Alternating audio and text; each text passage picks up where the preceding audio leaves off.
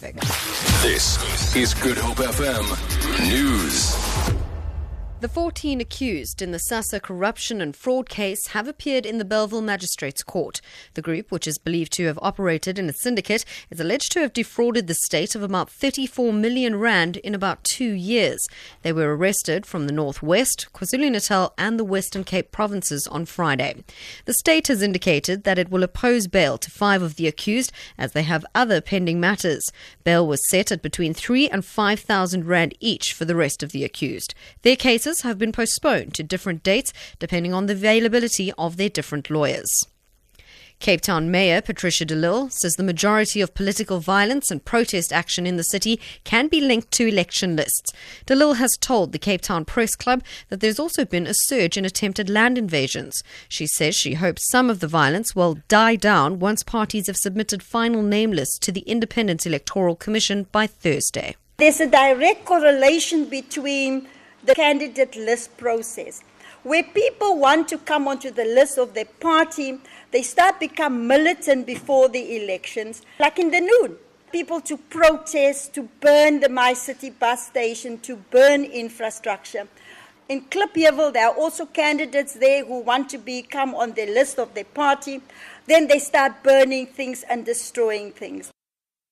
The DA says it will be laying charges against Defence Minister Nosiviwe Mapisa-Nqakula for what the party describes as the smuggling of her late son's alleged girlfriend, Michelle Wege, into South Africa. The DA says Mapisa-Nqakula travelled to the DRC to secure the release of Wege, who was being held for allegedly using a fraudulent passport to try and travel to South Africa. The DA says senior ANC leaders constantly abuse South Africa's laws for their own and their families' benefit. The minister has submitted a report on the incident to President Jacob Zuma. Another child has been shot and killed in a suspected gang-related shooting in Delft on the Cape Flats. 2 people were wounded in the shooting.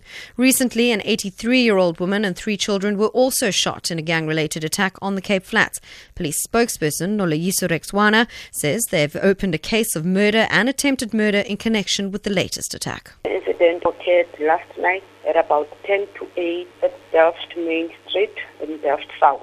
Police attended to the complaint, and upon arrival they found a 4-year-old boy with gunshot wound to his stomach. The child later died in hospital due to his injuries. 2 other victims, aged 20 and 27, were wounded. No one has been arrested at this stage.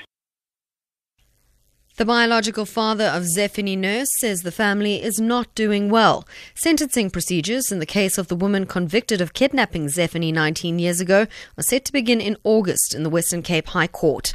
Zephany Nurse will take the stand in aggravation of sentence. The 51-year-old woman has briefly appeared in court where her legal team requested a postponement. She was found guilty in March on 3 charges of kidnapping, fraud and contravening sections of the Children's Act.